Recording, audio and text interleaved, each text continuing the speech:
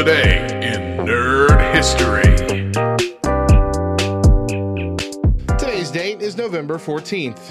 In 2005, Mario Kart DS released on the Nintendo DS. This kart racing game features 12 characters from the Mario series, 32 courses based on locations in the Mario series, and online multiplayer via Nintendo Wi-Fi connection. Also in 2005, WWE paid tribute to Eddie Guerrero, who passed away the day before due to heart failure. The show ended with a 10-bell salute and a video montage of Eddie's career highlights. For more nerdy facts about today's entries, visit lovethynerd.com/nerdhistory.